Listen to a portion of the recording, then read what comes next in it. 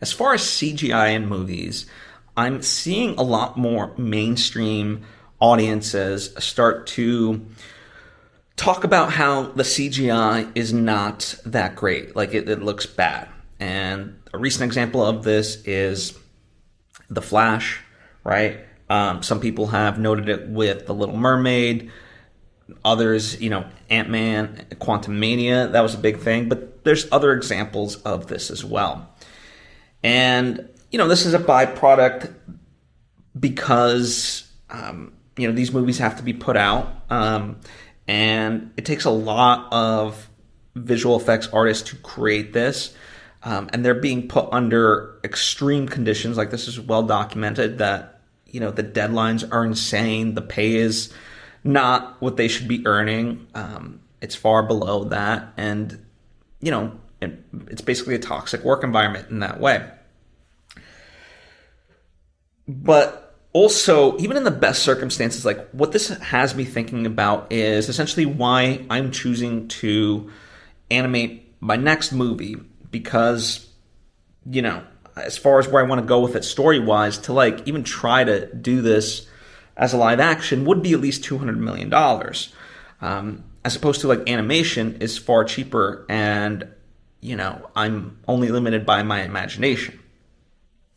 And so I think it would be interesting if we reconsidered how we approached movies as far as this business, because, the strength of the animated medium is that you can tell, these fantastic stories and have it be wonderful, right? And lean into all of that.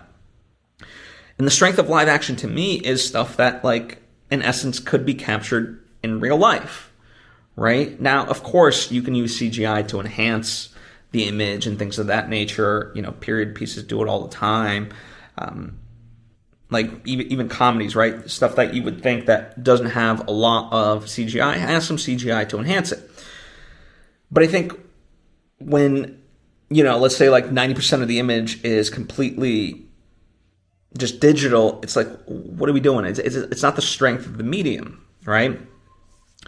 And especially for movies that are quote unquote live action, like The Lion King or The Jungle Book. Yes, Jungle Book did have at least a human in there.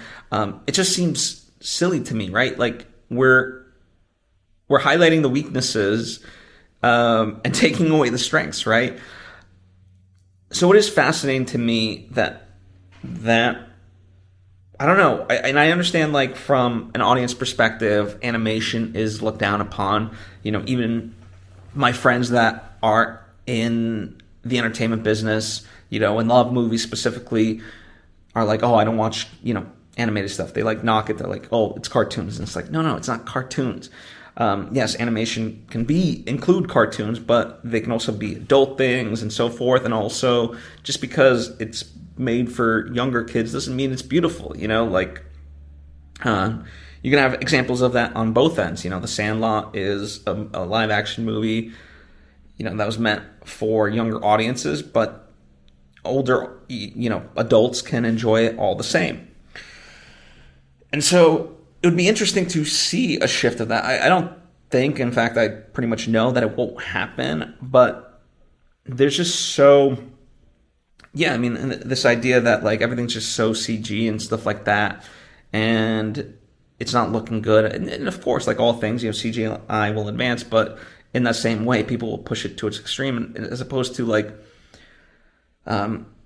let's lean into the strengths of the various mediums and stop negating animation as this, like, stepchild, right? Or this black sheep of the family.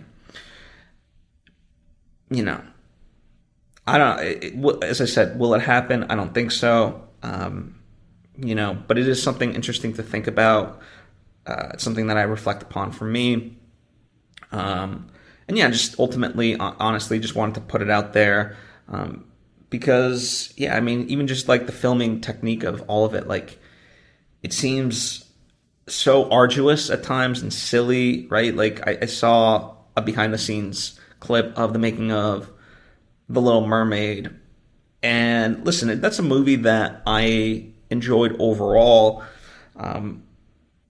it seems more than most, I guess. But you know, at the same time, there are limitations. Like in the animated version, you could much more easily represent the underwater kingdom, right? Whereas with quote unquote the live action, you have to pick and choose, you know, what you show and stuff like that. And as I said, just the behind the scenes clip itself and seeing how they made it is just so funny to look at, right? Because, you know, everything's covered in blue and stuff like that, and dotted and stuff like that, and you're just getting these like individual shots and so forth. And also, you know, from an actor perspective, it is very difficult to you know, perform in that way, right? Now, a flip side of that actually, like, is Amazon TV's Undone. They essentially play make-believe and shoot so lightning fast, but they do that because what their technique is rotoscoping, right? So rotoscoping is where you film it in live action and then paint over it, you know, and create an animated image, but it's much more lifelike. And I love that style. And in the case of like Undone, it allows for such play on the set, right? You're doing make believe and whatnot, and they literally, like, in most productions, right, it's a lot of stop and wait before you shoot. Whereas with Undone, you know, let's say it's a 10-hour day, they're pretty much filming for the full 10 hours, right? And so that ends up being more fun because, like, you're in a rhythm and stuff like that. So yeah, I don't know. As I said, this is just meant to evoke some thoughts, reflect on the state of the business, highlight what I think are the strengths and weaknesses of, you know, the various techniques. But I open the floor up to you. Comment down below. Hit me up on social media at PhilSvitek. Let me know your thoughts on, you know, CGI, the state of CGI at this current moment. You know, the idea that, like, hey, for some of these superhero movies, let's lean into more animation and, you know, let audiences kind of catch up that, hey, this is a viable medium and it can tell great stories. It's not just cartoons or what, you know, whatever pejorative people want to try to assign it. And yeah, I'm just kind of curious what you think of all of this.